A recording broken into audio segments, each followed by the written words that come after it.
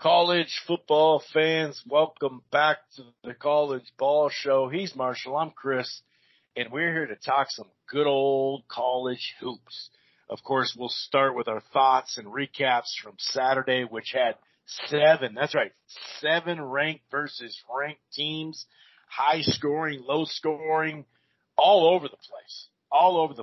Some comebacks. Gonzaga now is down 2 games in their conference because St. Mary's ended up winning that game, which obviously is not really a shocker, but recently they've had their way with that conference. We will talk a little bit about, the last handful of days as well, not just from Saturday.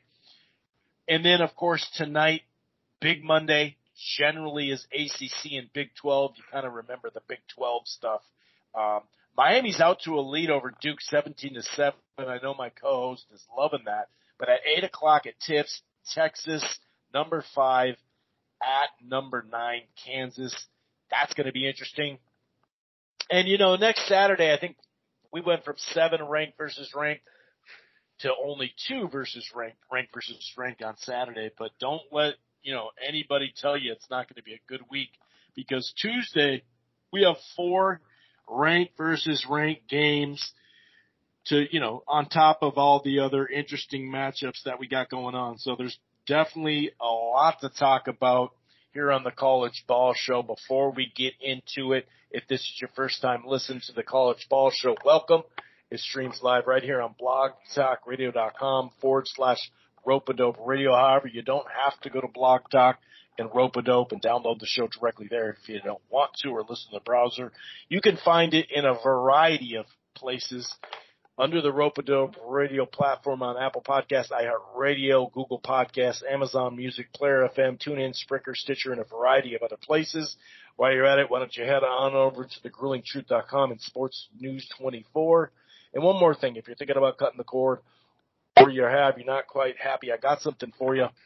It's called DirecTV Stream. Get your TV together without the cable, or without the hassle of cable. Stream the best entertainment and sports starting with 75 live channels for a limited time only.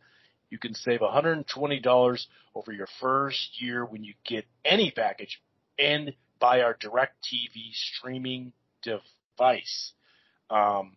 There's no annual contracts, no hidden fees. Choose the DirecTV Stream package that works for you. And right now, the new MGM Plus, you can get the MGM Plus for only 99 cents for 3 months per month, I should say, by calling 1-800-531-500 or visit directtv.com/MGM Plus today. All right. So, going to bring in my co-host here. Man, Saturday was wild, dude. Like we said, on paper it looked like it was going to be phenomenal. And when you look through, I'm sure there's a couple of clean wins out there, no doubt about it. We did have some upsets and whatnot, too. But there was a ton of tight games. Purdue goes down. That's the biggest upset because they were number 1. They hadn't lost in a while. But it was still a very competitive game. Tennessee-Auburn, low scoring, but super competitive. Texas-Kansas State. Texas came back in that game. Kansas-Iowa State, pretty much, a very clean win for Iowa State, who now has, 4 top 10 wins this year, AP top 10. And TCU dropped one to Oklahoma State. Clemson had a rough week. Miami went into Clemson. No, it's not Death Valley. It's an arena. It's not the stadium. There's no rock to touch or hill to run down and trip, because that's probably what I would do every time, or every other time I do it. But Miami gets the win, 78-74. Clemson comes back to earth, but they're still okay in conference. So, we had a hell of a Saturday, and then, of course, we'll talk a little bit about a couple of matchups from last week during the weekday as well. You're right, my friend. I remember I picked Indiana, so that came through. If you've ever watched them play, they kind of have a very unique arena. It's kind of like a huge field house, and the stands are kind of like jagged and kind of like slanted over. It looks like a pretty tough place to go and win. And obviously this is an in-state game that, they don't like each other. So that was a very fun basketball game to watch on television. Purdue did go down 79-74. And if you were Indiana, they used their crowd to their advantage. Chris, obviously we've talked about this every week. Home college basketball is one of the best home advantages in all of sports. Like, there's an energy that maybe kind of get matched with like a soccer game. Like college basketball, I'll admit like NBA fans have like good crowds, but college basketball is just kind of like a frenzy. And Indiana came out hot. The crowd got behind them. Purdue did make a bit of a run there back in the second half. It kind of looked like they might be in control, but there was never really a moment in that game where Indiana was like, down and out or didn't feel they had a good chance to win. So, credit to the Hoosiers. Jackson Davis is a hell of a basketball player. If you're not sure who he is, you'll probably see him in the NBA, I believe, next year. So that dude's kind of been carrying that team for the last handful of years. He hasn't really had that much help around him, but maybe this is the best year Indiana's had for a while. No shock, they're 12-1 at home. But yeah, 79-74, number one seed goes down. I did just see they remained at number one. That's probably because the number teams one around ranked team. Huh? Right. Number one ranked team, right? Not seed. Yeah. Of course, they are the number one seed right now still, I suppose. Yeah, yeah. But normally when a team does lose a game as number one ranking, they normally do go down to like 2 or 3. But I guess the pollsters didn't think that Tennessee's 46-43 win over Auburn was maybe convincing enough to take the number one spot. Speaking of that, Tennessee did win in a score that a lot of times you might see for the score of the first half of a game, especially kind of like for Big East and Pac-12 teams, or hell, pretty much anyone in college basketball nowadays can have a score that's 46-43 at half. This game was 23-19 at half, and then 24-23 in the second half. I will say, this game and Carolina versus Pitt, this past week were, and I hope this doesn't become a thing, but these were 2 games where there was clear, blatant fouls at the end of the game, and the refs swallowed their whistles. When Carolina played Pitt, I believe it was this past Thursday, Carolina was they were down 1, trying to shoot a 3 to win, and the guy got his hand slapped hard. And in this game of Auburn, who lost by 3. Is he okay? Is he all right? Did he hit it hard? You got to call it. If it's a slap, you got to call it. But he's okay though, right? He is, but I still would like to see the free throws. And in this game, Auburn, the guy jumped up for a 3 to tie the game, and when he wasn't given a spot to land, like, and he didn't kick out his leg. It was just like that dude like invaded his space, so it should have been a foul. So again, I know that refs are never perfect, but if that whole swallow the whistle, I get that. Let them play the finish. But if you get hacked or if you can't land, those are calls that refs should make. But nonetheless, Tennessee pulls off a victory. We were talking about this before the show. This is another year of Tennessee being a very talented defensive team. That's kind of been their DNA for the last handful of years. But it hasn't quite led to an extreme amount of success for deep runs in playoff time, because come tournament time, you need to have a pretty damn good offense. And I think they're still trying to piece that together. I know my co-host did mention Virginia, but even Virginia normally, even when they play the crazy games, they normally drop like 58 or 60 a game. To win a game 46-43, that's about as low scoring as you're ever going to see for a college basketball game, Chris. Auburn shot 13 for 55, and Tennessee shot 17 for 63, 2 of 21 on threes, and 10 of 17 on free throws. So, hey, gritty defensive effort, but 2 of 21 and 17 and 63. You got to fix a couple of those kinks on offense if you want to be a little more successful when it matters.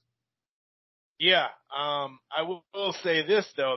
We also let's not forget they put 82 on Texas, and Texas, pretty decent team. Although my co-host doesn't really want to talk about that. No, but back to that Indiana game. I mean, it was the first half, dude. 50-35, to use your point about first halves. That was it right there. I mean, free throws was an advantage. Credit to Purdue. They did, battle back. They won 39-29 in the second. So they did battle back in the game. but it kind of came down to free throws in that game. And, I figured that was going to come. Now, did Tennessee win both of their games this week? Tennessee this week. So, like, did they lose to Florida? Yes, you're right. They did. They lost. Yeah, you're right. They lost to Florida 67-54, which is a pretty, bad loss. I mean, Florida's okay, but Florida, they're not incredible this year. So yeah, a 13-point loss. Not a bad loss per se, because they are getting better. But that's why I'm just saying that's why Purdue's number one still, bro. Sure, you're right. And Purdue did lose, but Purdue's loss was a better loss than Tennessee's. Correct. So Virginia, speaking of, did go down to Virginia Tech on the road, which that's always kind of a feisty environment. Virginia had a nice run going there, but it definitely makes the ACC more competitive. Obviously, Virginia would have liked to have that win when you had Clemson lose in back-to-back games this week. And, it's one thing to lose to Miami, right, for Clemson. Miami looks like they're a better team, kind of more like they were several years ago. But they lost to Boston College. That's a bad one. And, I mean, we talk about, looking ahead to next week, or looking ahead to, in college football anyway, looking ahead, down further the week going, we kind of got this one in the bag. And, it just kind of, I don't know, it kind of just felt that way where it was like, wow, dude, you guys lost to this team? Like, how did you lose to this freaking team, dude? That one kind of threw me off. And we were wondering, hey, is Clemson real here? Remember we looked it up and said when the last time they win the ACC? Well, luckily some other teams lost, so it's not like they lost the lead all the way, but they clearly have to get back on the good foot, that's for sure. Texas at Kansas State. This was a really good game. Texas sneaks it out 69-66.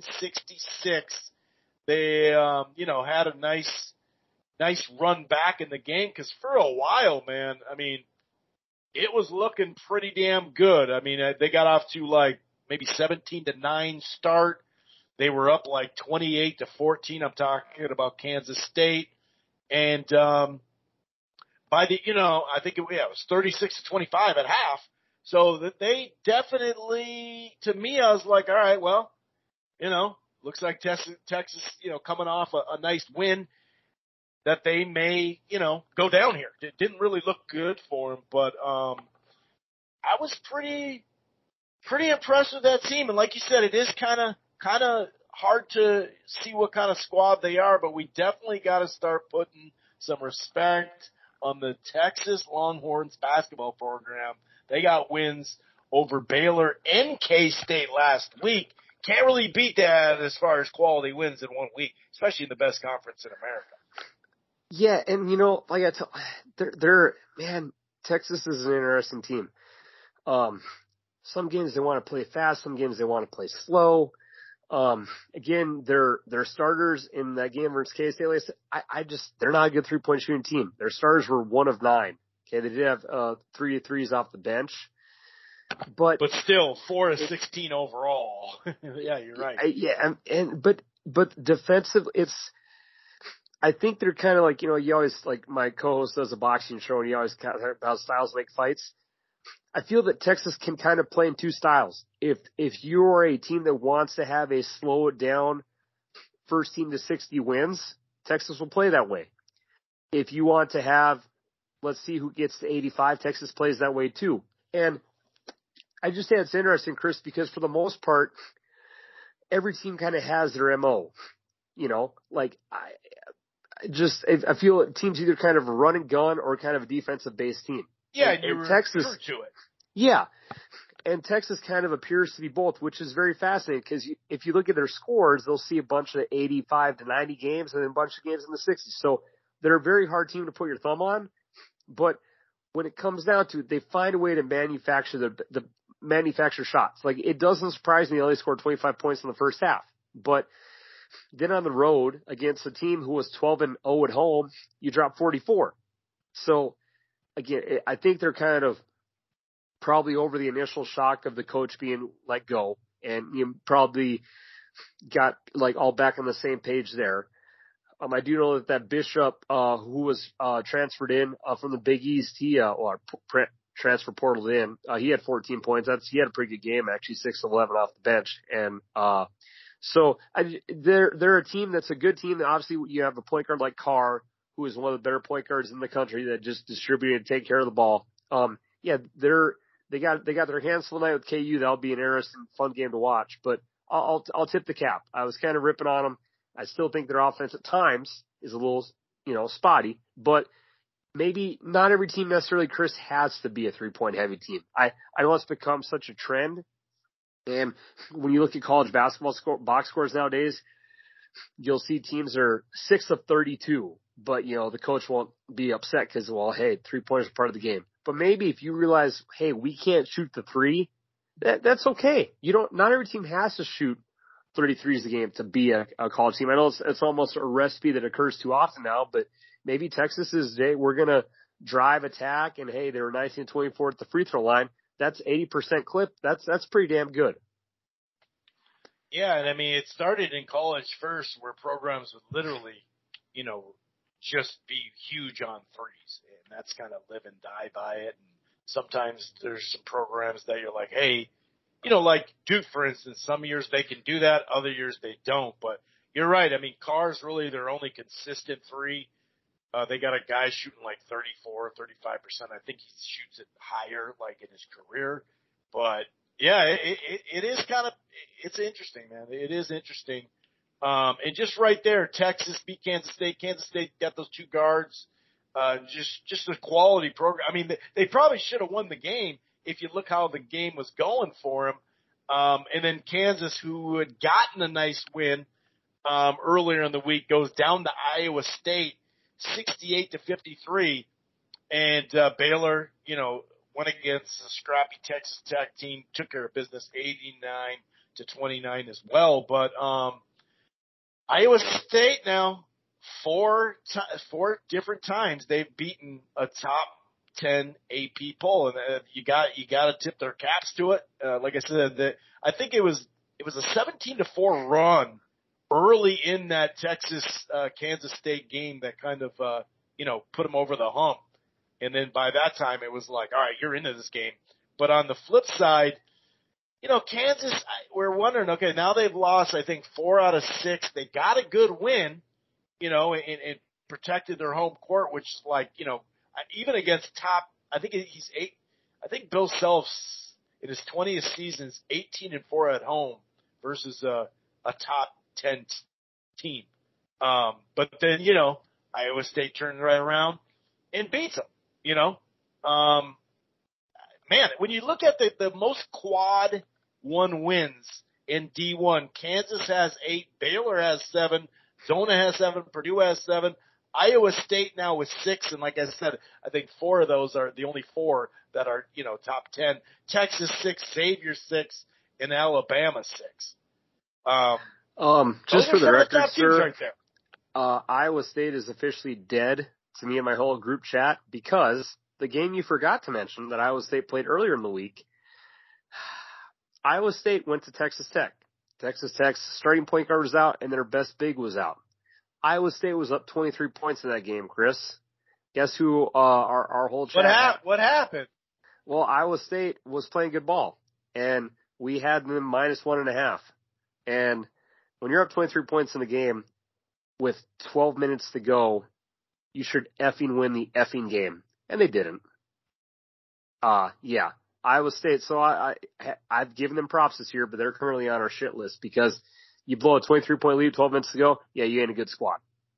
Now, the main issue that occurs to them is, and it was one of those sabermetric numbers I heard, but like when they are pressed, they're like the 330th like best offense for press. So the biggest knock on them is, and I've seen it happen in a couple of games where they can't handle the press well.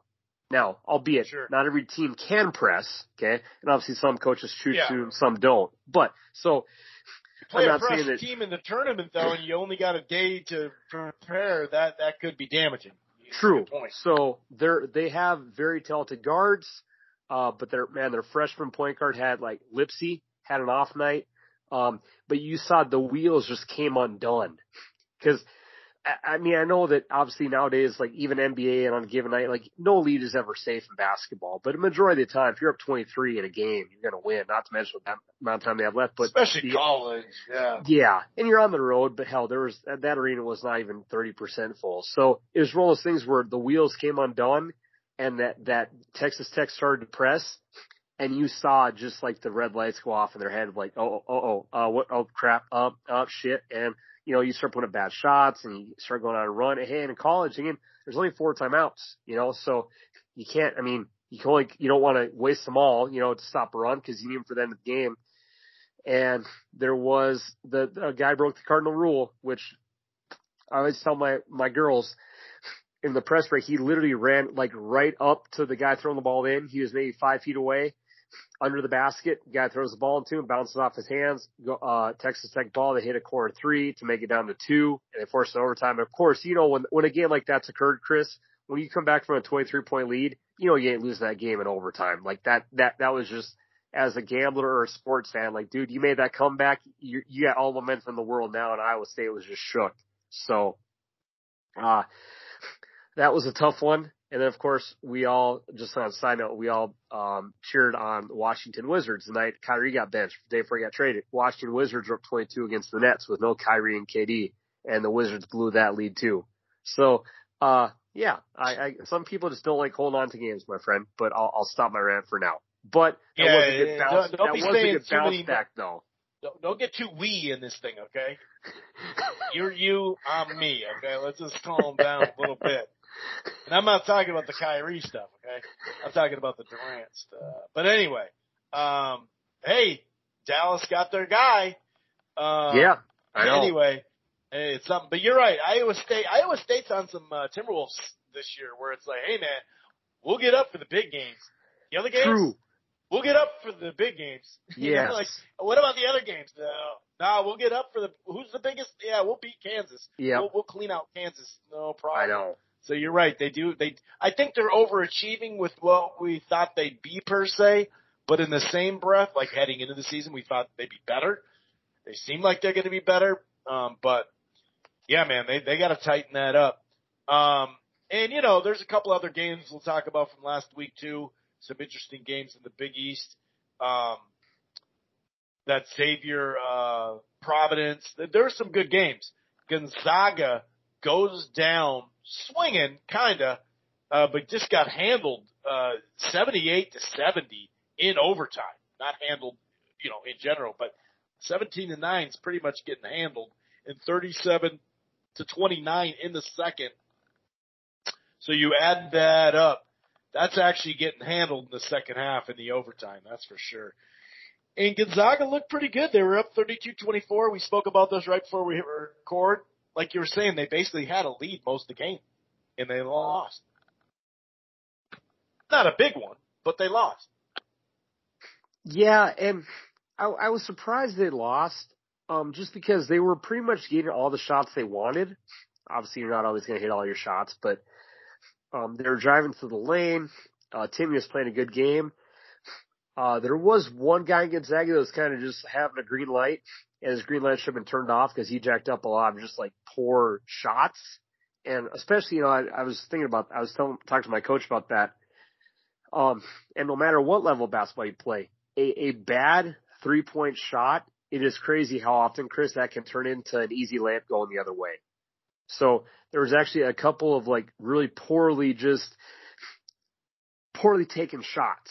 Obviously, again, you can take good shot and they can't go in, but there was a few shots where Gonzaga was kind of chucking up threes, and with long rebounds, sometimes you're not prepared. It led back to some transition points. And to give St. Mary's credit, you've always kind of been the school people talk about of, well, if there's ever going to be a team to beat Gonzaga, it's going to be St. Mary's to win that conference. And every year they kind of get the hype up. They'll be ranked 20th and Gonzaga will beat them up. So, that game had to feel special to those St. Mary kids who are always kind of, again, they pretty much make tournament every year. They might win a game or two in the tournament. Well, probably one, but that had to be a nice victory. And again, overtime, momentum, much like the Texas Tech game, St. Mary's was able to force it in overtime. They had a nice little bucket off a good little drop down dime pass there to force OT, and Gonzaga went to Timmy almost every possession overtime. It was a travel, some turnovers, some fouls.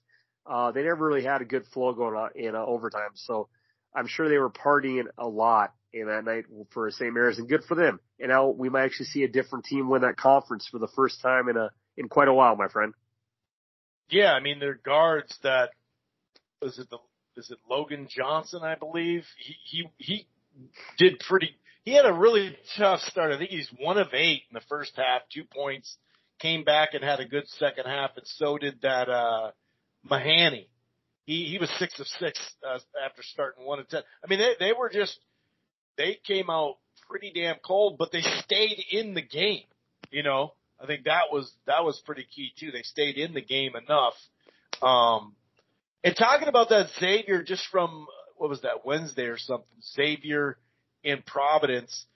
Providence trailed 33-19 with like maybe 6 or 8 minutes or something like that to go in the first half. They came storming back, but they just couldn't get over the hump. And I believe, was it Xavier? Yeah, Xavier was out that Fremantle, that Zach Fremantle or whatever. He like averages like 15 and 8 or something like that. Shoots a very high percentage. You know, I think it's his foot. He had a foot injury. He's out for a month. Yeah, out for a month. So to get that win, man, that's pretty damn impressive, dude. That's showing your depth right there. That game was fun as hell. I've enjoyed watching both those teams for the last handful of years. I don't know why I've kind of got hooked on the Big East. I know when I met my co-host, I wasn't quite the biggest Big East fan. Oh my God, dude. He freaking, every time the Big East, they got 28 teams. They get 17 of them in the tourney. It just, every time with this stuff. And now it's the best conference in the world. So yeah, that game was fun as hell. You've seen it, to give my co-host credit, and I'd forgot, I watched Providence a lot last year. I thought they graduated their starting 5. That Bynum is back, and he's really helped out their offense because last year he took all their clutch shots, and this year. Is he going to keep coming off the bench though? Well, I think with the team they have this year, I think he's got to play more minutes just because they're not as deep of a team as they were last year. So. And he did just come back from injury, so maybe that's why. True. But I think you got to put. I know he comes in. Like I think in the second half they put him in like 3 minutes into it.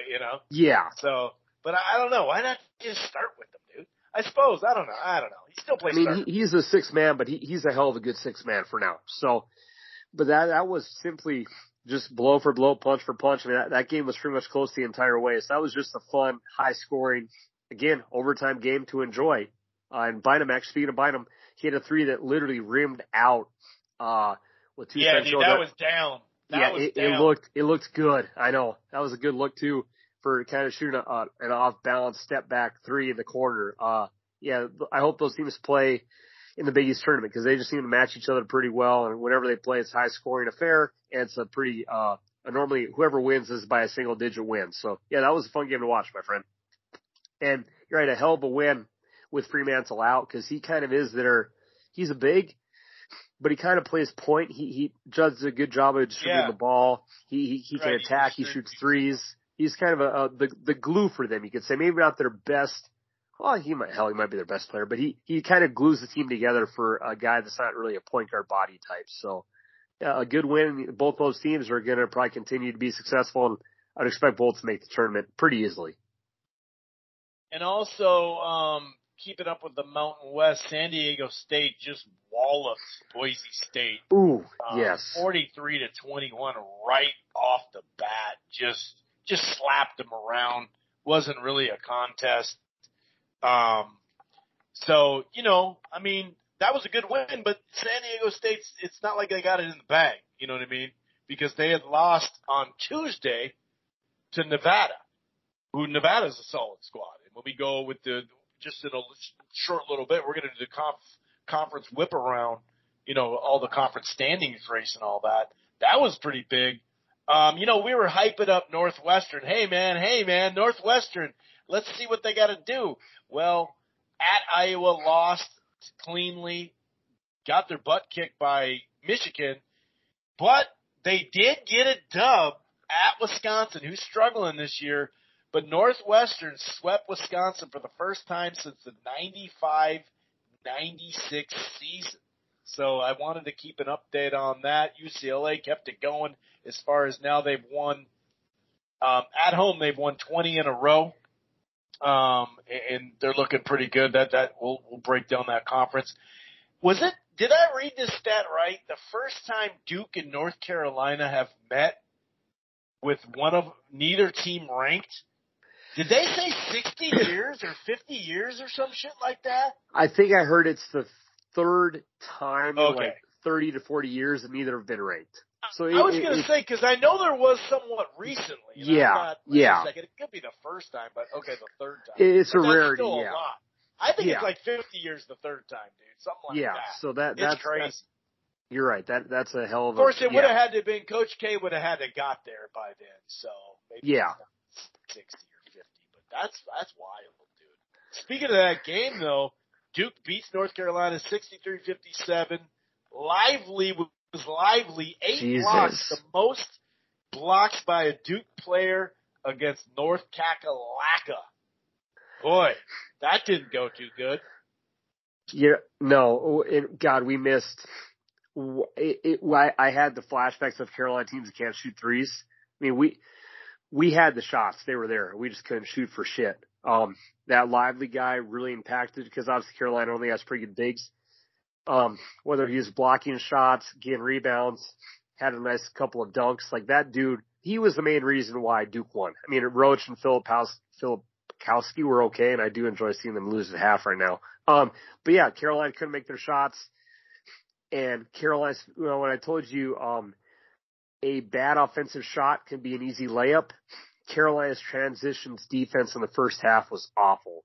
There's a lot of just poorly taken, selfish shots, and boom, layup the other way in a second. I think the Duke had 13 points in the first half on transition. Carolina had 0. And it's always kind of been the DNA of Carolina's to kind of run and gun. We did not run and gun. We just chucked up bricks and they killed us, and we lost. But what I do love is the fact that last year's trump card, I'll never, ever, unless Duke beats us in a national championship, I obviously always want to beat them, but we beat you last year in the Final Four and sent Coach K home. So I'll never be too upset because I always got that card in my back pocket. That sounds like a lot of excuses. 36-24. Miami is up on your squad. So, on your, not on your squad, on your, rival. So, like you said, that's got to feel pretty good. Oh wait, actually, 36-24. Or almost halftime. Yeah, 57 seconds left. Right. So yeah, like we said, Purdue finally lost. Can Indiana now close strong? This win, they've been ranked and they weren't. They've been ranked and they weren't. They were supposed to be better this year. Can they kind of close strong with that? That's gonna be key. What else? Oh, UAB, Florida Atlantic won on Saturday, but they lost to UAB. And Florida Atlantic was another mid-major that we talked about that is in there. So that'll be kind of interesting. And then I still can't believe Clemson lost to BC. Man, that was pretty funky. That was definitely funky. Let's start with the Big East though. Actually, do you have any more? Things you want to talk about from last week before we get into this wrap around? Then we're going to preview and predict some of these big matchups coming up. Yeah, the only other side note was obviously Houston did lose to Temple, and they played each other Sunday. Temple was up at half on Houston, but in the second half, Houston finally said, screw Temple. I don't know why we're letting them think they can beat us again. And Houston pulled away. So there was not a back-to-back upset moment. And Houston, again, they don't get maybe quite the pub of a Purdue and a Tennessee because they're not as big of a conference overall. But Houston is also a very, very good basketball team. So Houston made up for their upset 3 weeks ago and won this past week. So a nice win for Houston. And they're good at basketball. So what do? They went to the Big 12. Okay, that's different. That's football too. But yeah, I think that's about it. Yeah, just props to Houston, and they stay up top of the American, 10-1. Tulane and Temple and Memphis are all kind of chilling right behind them. Yes, sir. And Xavier hold on to that lead. Now Marquette, it's 11-2, both of them in the Big East Conference. Providence 9-3, Creighton 9-3. UConn, still ranked. Good club. Not great, but good. 7-6. Seton Hall kind of coming up there, actually above them at 8-5. So that's kind of interesting. It is still kind of weird to see Nova and Butler, but especially Nova down there. But kind of lines up. If you look at losing your coach and whatnot, especially that he's been there for so long. But don't sleep on Creighton. Okay, they have a 6-game winning streak. They beat Xavier a little bit ago, if I remember correctly. And they have, they got a pretty big game coming up, actually, which, they got to play Providence again, Marquette again, UConn, Seton Hall. So, yeah, they got the next 3 games are going to be tough. Next 4 out of 5 are going to be tough. And it's not like you can just go at Villanova and just hand them a defeat. But I'd say the dark horse right now, and when I say dark horse, they're only a game and a half out. But the fact that they actually beat Xavier is the key there. And didn't they beat I think they beat Providence, didn't they? They beat them earlier this year. They lost to Marquette. They beat Providence, Creighton. So they have a rematch with them. They still have a rematch coming. So that would obviously, if you look at the seeding, that would help because they're right there in the mix. And having beat Xavier, you can't count them out 6 in a row. Yeah, all those teams are going to probably take turns continuing to beat up on each other. I do think that Xavier is the best team I've seen play consistently all year. Creighton keeps climbing up. They were kind of like I think they were almost like a 500 conference record, but they're kind of catching their streak again. They were picked to be a top team to win the division conference. They're kind of getting back up there. Providence as well. Yeah, you're right. They would have been 3-3. They would have been 3-3, and they're 9-3 now. So, yep. And UConn, they're kind of catching their rhythm again. Like they're still ranked 21st. The ranking shows that they deserve some cred. And then after that, it really just dropped down. Villanova had a heartbreaking loss to Creighton. They were in that game pretty much the whole game. They had a couple of shots roomed out there at the end. That would have been a nice win for them. And St. John's, again, they're a scrappy bunch. They'll probably beat a few more teams who we're talking about right now before the year's over. But they did not quite have these starts to their conference, which they've had for the last handful of years. So I think the biggest surprise is simply Marquette. Maybe this is the best team Shock has had. They're on a 5-game winning streak. They are 3-point heavy like crazy. They don't have a stud big like he's had for the last handful of years, but maybe this is a group that are gelling well. And again, when 3-ball hits, they're dangerous, but it doesn't, that's the one knock on them. I talked about 3 points and how Texas maybe isn't the best 3-point shooting team. Marquette jacks it. And when they hit it, they're a good squad that's a hard squad to handle. So, we will see kind of who emerges. I do think, Chris, that someone will win that division, I do think someone will win that conference. We're just not going to get this right. I tightened it up last week, and now, we're both this back and forth we go on this section. What section are we talking about next? I do think that someone will win this conference outright. I think it will kind of split up because they do kind of take turns beat up on each other. But all 4 of those teams are obviously looking to be well. And Seton Hall, they seem to be hot and cold. Some games will drop 80 and look great, and some games will kind of take some hiccups. So they're maybe the one team that's kind of like the biggest 50-50 wild card, but they're definitely playing themselves into being a bubble or tournament team. Moving on to the Big 12, which as a hardcore college basketball fan, it's a thing of beauty. Just looking at how tight this thing is. We've been talking about several of these races, but this is the best conference in the land. Now, obviously, it's not a thing of beauty up top for my co-host.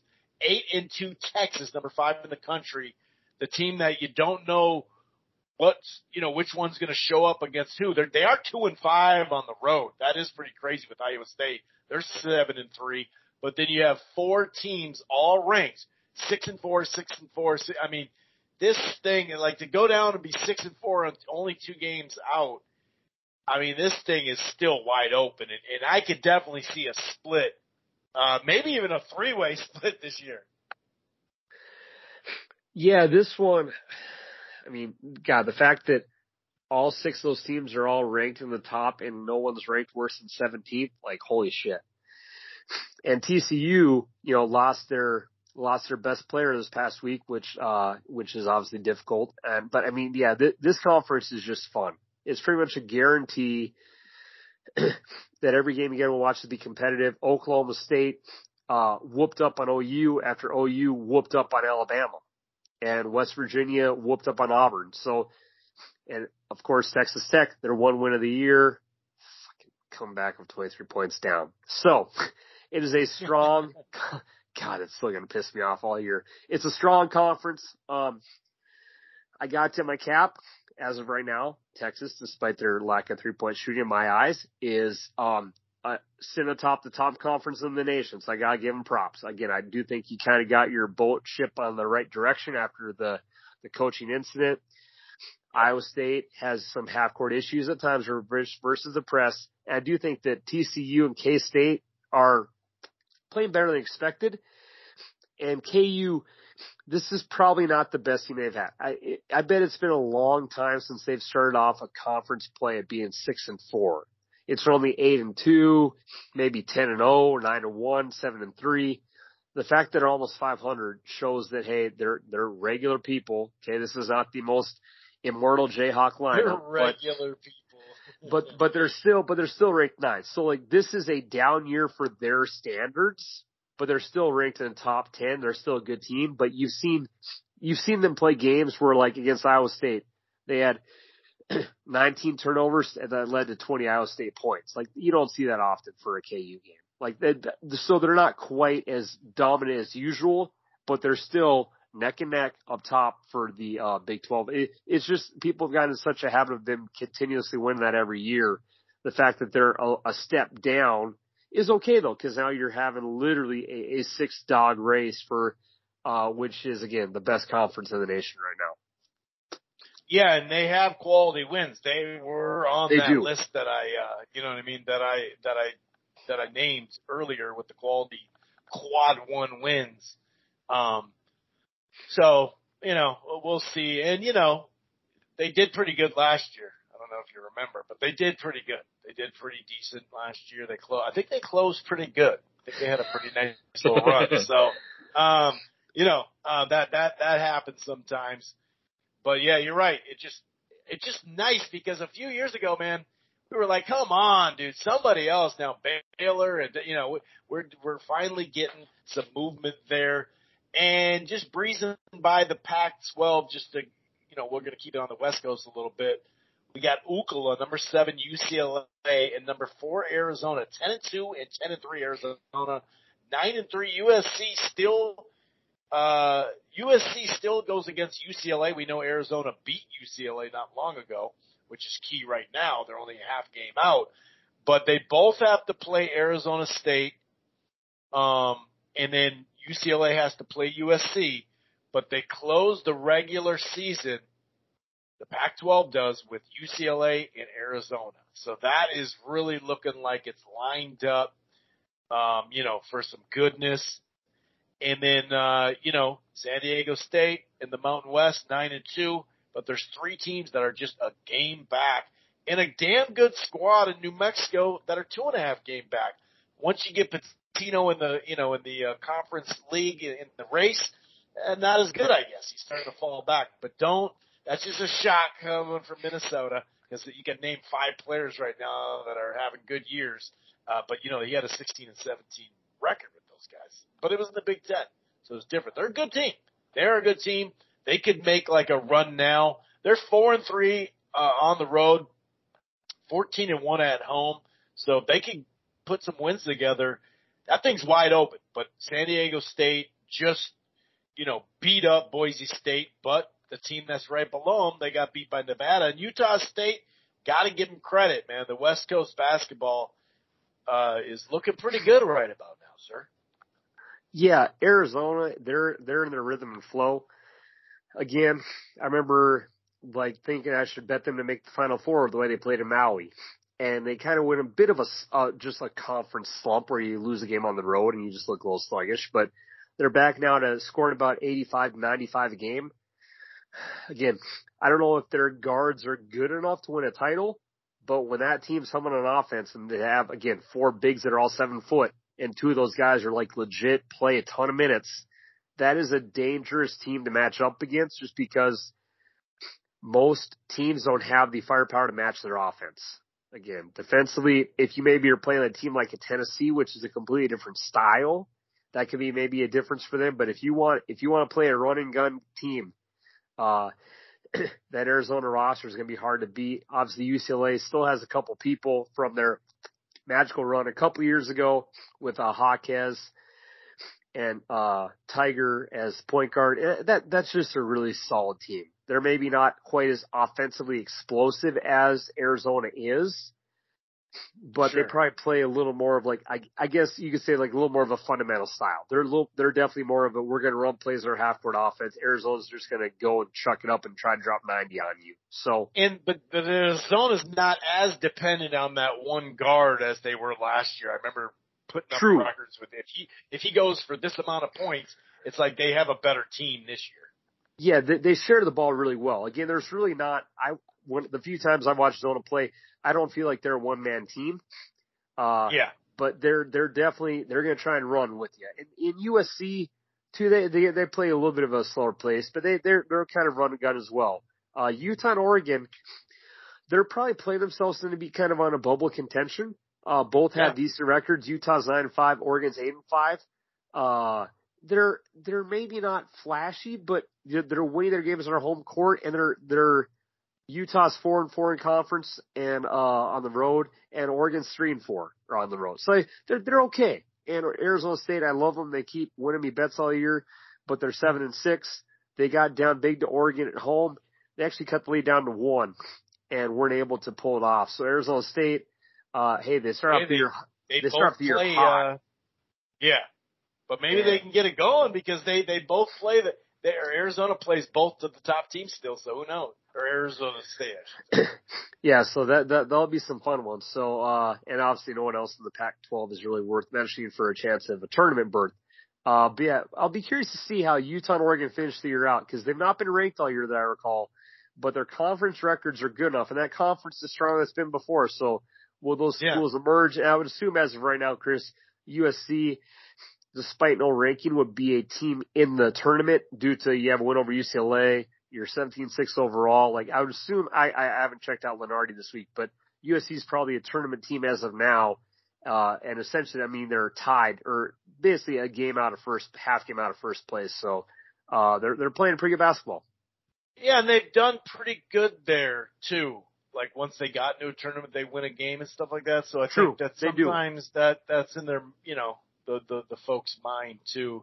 On to the SEC, which is a basketball conference. It's not that good a football conference anymore. Just kidding. Georgia won. We know. Alabama still unbeaten. They lost that one game a while back. That's in the rear view. Tennessee 8-2. We've talked about them enough. Auburn, who knows? Kentucky, they're 7-3 now. They were, they've won, I think, 2 or 3 out of the last 4 or something like that. Florida got a good win. Missouri's okay, pretty good. Still kind of strange to see Arkansas that low of late. They've been so good. But A&M, don't sleep on A&M, who had a good start, have stumbled. I think they've been 2-2 in the last 4, but they have the teams in front of them. Some hard games coming, but I think they still take on Tennessee and Alabama. So they could make a move and pass Tennessee. They're pretty good, man. Like I said, they started out really good in conference. They're 2-2 lately, but they still got some big games on the docket. Yeah, this one is interesting. Again, talking about the way teams play, you want to talk about polar opposites. Again, Tennessee, for the most part, wants to have play like a slow down half court game And Alabama, Nate Oates is just, hey, let's go run it, outshoot you. I think the biggest surprise to me is to see Texas A&M at 8-2. Again, they don't have a ranking next to them. They are 16-7 on the year. So they got a little beat up in the non-conference, but, you're in third place in a conference that's pretty strong. Like, I would assume as of now they're probably in the tournament, but this is that one school that kind of is like, will they be around here in 2 weeks or 3 weeks? And is this a team that's going to be a tournament team, or are going to maybe have a little bit of a cold patch like, Clemson had this past week or Northwestern did and slip up? Because Alabama, they're going to need Tennessee, the 12th man. That's what they're going to need. Alabama and Tennessee are in the tournament. Auburn, Kentucky, probably a little bit of work to do, but should be in. But A&M, it's like, okay, like if you can have a strong finish to the conference play over the next month of basketball, that might kind of make you cover up a little bit of a slip up in non-conference. That'd be an interesting team because it's been. Yeah, I mean, it's even been if quite they a while. win one of those games against Alabama or Tennessee, that'd probably do it, Yeah, they lost to Murray State and John Morant's gone. They lost to Colorado, 103-75. Yeah. And Dion wasn't even there yet, was he? I don't think Dion was there yet.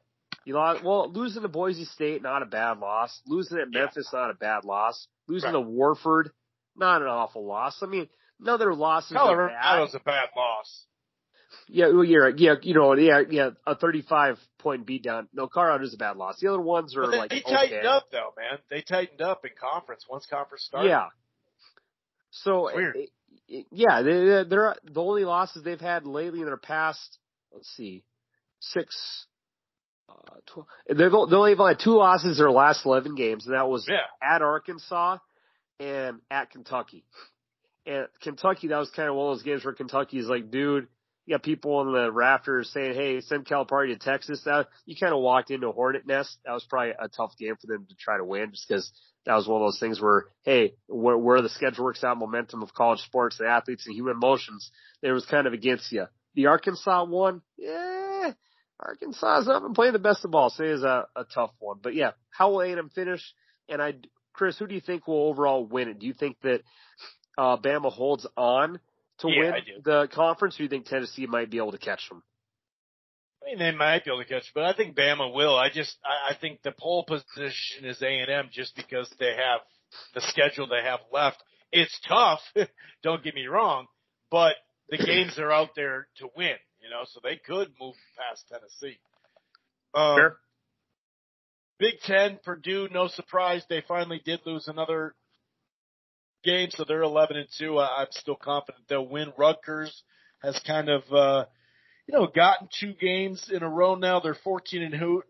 They're 2-4 are on the road. Same with Iowa. Same with Maryland. Same with Indiana. 3-5, 2-5, 2-4.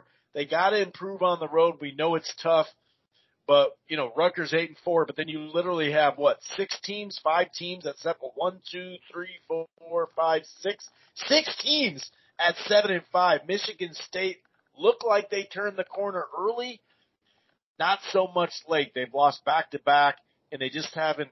I'd say them and Wisconsin are probably the most disappointing teams so far. But like I said, 6 fucking teams at 7-5 is pretty funny. It's pretty cool that all these, damn conferences are just so tight. And in the ACC, Clemson 10-3, but only a half game above Virginia and Pitt. And Pitt bought their team. According to this, I think it's the coach of Syracuse. I can't remember that guy's name. I think they just hired him.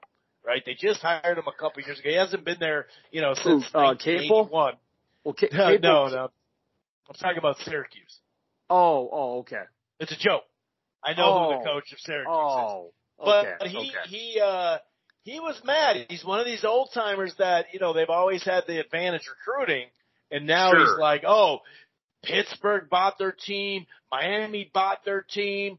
Well, they tried to buy a player for a lot of money. He didn't come.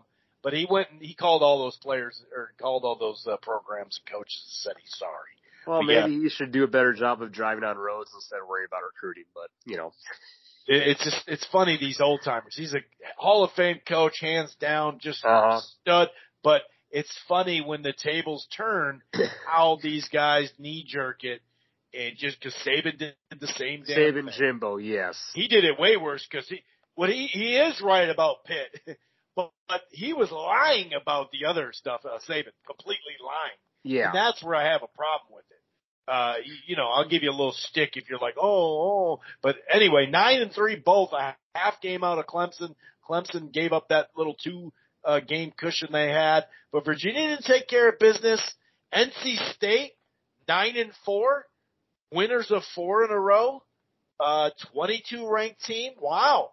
Right there, 94, 94, 93. I mean, this thing is, even North Kakalaka is only 2.5 games out. Yeah, and I don't know.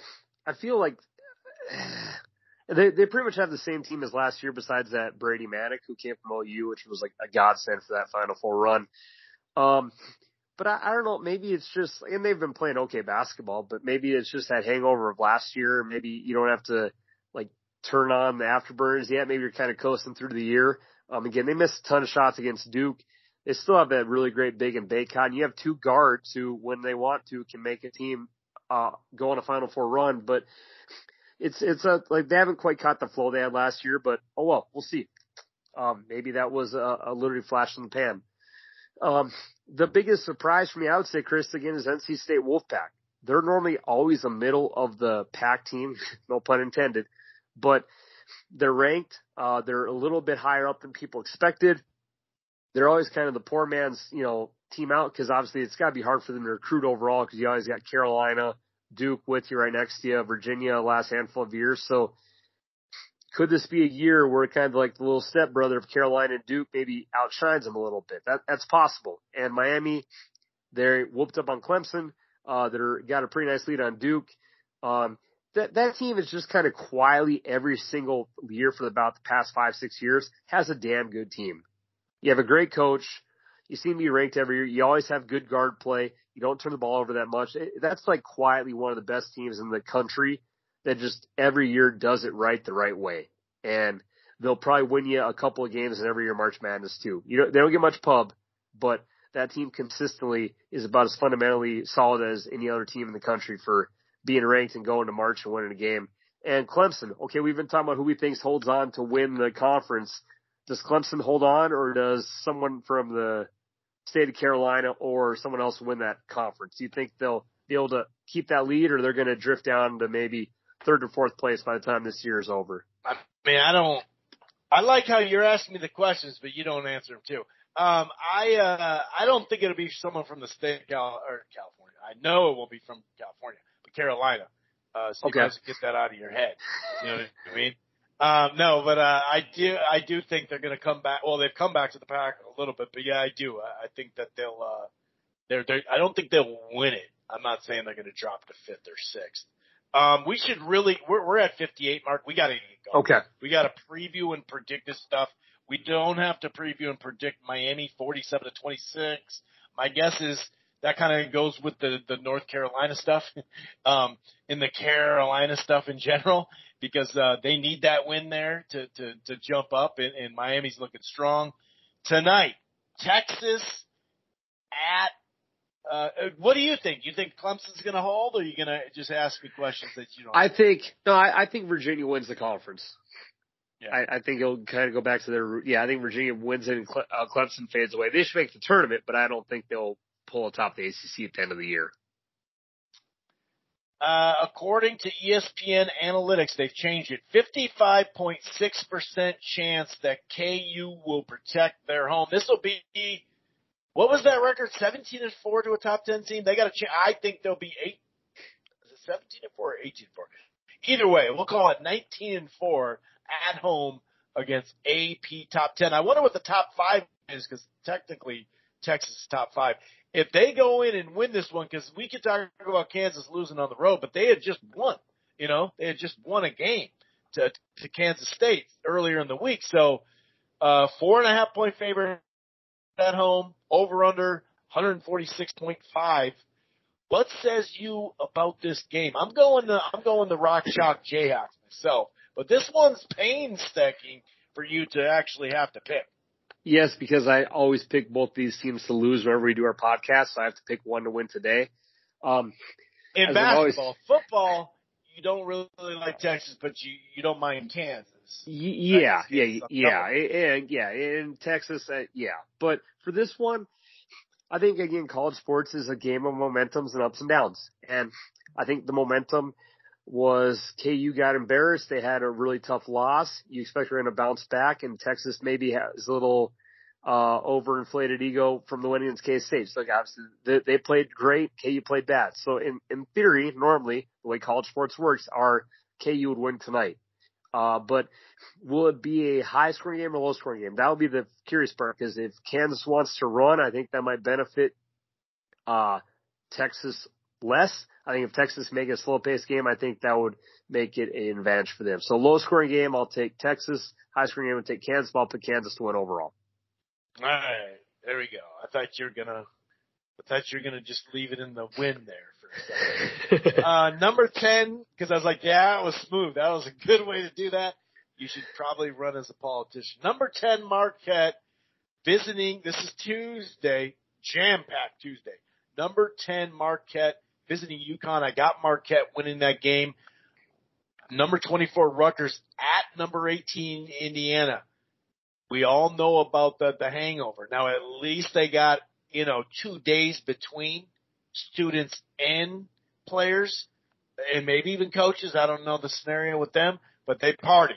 We do know that. A lot of partying going on in Hoosier land.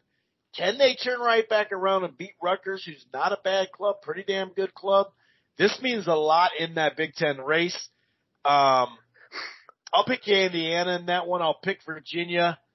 Actually, 3 out of the 4 I'll pick home team. Virginia will beat NC State. That'd be huge for NC State.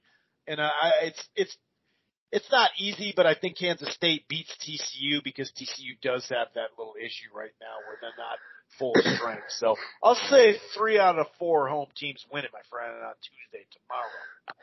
I will take UConn. I think Marquette has a slip up. I think that's a very high scoring, fun game. I think that, God, that's the ultimate letdown spot for Indiana. Rutgers didn't get on the road. Indiana wins a very close game. I'll take Virginia. And I'll take TCU to surprise K-State. TCU is a 4.5-point dog. I think that they just slipped by K-State. K-State's had a ton of big games lately of wins and losses. I think the TCU sneaks that one out. So I'll go three home teams with one way, and the way being TCU for me. There we go. The next night, Creighton at Seton Hall could be a slip-up. I'd say Creighton has, all these big games coming up, but they got to get this one. So that could be interesting. And then San Diego State at Utah State. That's a 9:00 game Central. Kind of interesting there. I will pick. I'm going to pick Creighton. Gosh, that's going to be a tough one, man. I'll pick Creighton though. And I think I'm going to pick Utah State. I'm going to put Creighton on the road, but Utah State to protect the home court. I don't know. Seton Hall played like crap. They beat DePaul, but man, they looked like garbage yesterday. So I'll take Creighton too, and then I will take San Diego State as well on the road. So I'm with you on that. There's the Aztecs to win at Utah State. Speaking of hangover, right? Number 15, St. Mary's on the road against Loyola Marymount. No, this is not the late 80s or early 90s. No, they don't jack up shots with plenty of time on the shot clock. R.I.P. to the man for that. We all know who that is, St. Gathers. But Loyola Marymount did beat Gonzaga. Is that a slip up? I'm going to say no, but I think that's going to be a razor-tight game, my friend.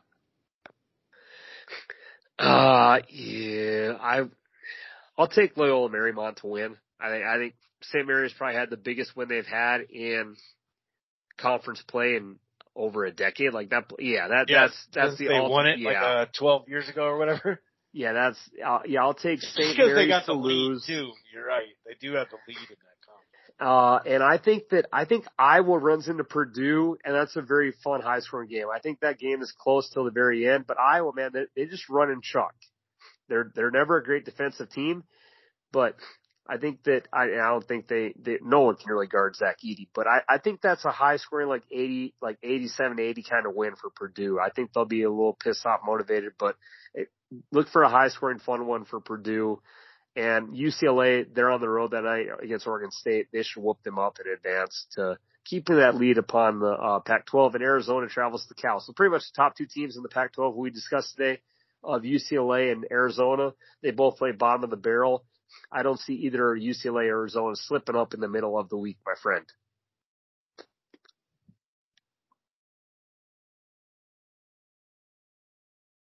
Oops, I had my shit on mute. So then on Saturday, a couple games there. I got Creighton protecting the home court against UConn, but that could be scrappy. Could Auburn shock Alabama, who hasn't lost in conference? I don't know. I'm not going to call it. I like Virginia to beat Duke. Baylor's going to go into TCU and win as well, my friend. I do think Creighton beats UConn. They've just been playing much more consistent basketball of late. And this Duke team, they're not quite as explosive as teams they've had in the past. They do got that good center in Philip Kowski, but they're not a 3-point heavy team, which for them, like, that makes it difficult, for them to beat a team like Virginia. And for my upset, I think that Mizzou walks into Tennessee and wins. Mizzou's been playing pretty good ball, and they're normally a very much of a home strong base team. But I think Tennessee is due for a bit of a slip up at home, and I think that somehow they pull that off. And yeah, I'm with Saturday. You're right; it's not quite as low as last Saturday, but still a bunch of good games. Did you predict Did you predict the Baylor TCU? Yeah, I got Baylor. Okay. I'll take TCU. I think TCU has a good week. I think they were able to knock out K-State in a sneaky one, and I think they're able to beat Baylor as well. I guess I'm just on the TCU Horned Frogs this week to have a little magic like their football team had this year. There you have it. Why don't you get us out of here, sir? All right. Thanks as always for listening. The cold weather in Texas has passed, but did give me 4 days at home this week to watch a ton of college basketball. So I always enjoyed that. I know. 4 days. From Tuesday to Friday, the roads were icy and we had to be safe and stay at home. And I watched a ton of Netflix, a ton of college basketball, a ton of soccer. So I wasn't complaining. And get this, Chris, next year we're probably having 4-day school weeks. So I'll be teaching Monday to Thursday next year. Now, is that longer hours then? It's an extra 70 minutes a day. But for me, I will take an extra 7 minutes a day to have every other Friday off. That lines up. I know. So. Oh, and it's Friday off too. Okay, yeah. Wow. Friday's off. Yeah, it's an extra 70 minutes. And some people are like, I don't want an extra hour work day. I'm like, dude, you get 3 days off. Once you get to Friday, once you get to Friday, you'll be okay. Yeah. That Thursday night's going to feel okay. You'll get that thing right out of your head. Amen. So on that note, the boys are out. Thanks as always for listening. We got a lot of good Big 12 games and Big East games to break down. We're back next week. We'll see you then. We're out tonight. Peace.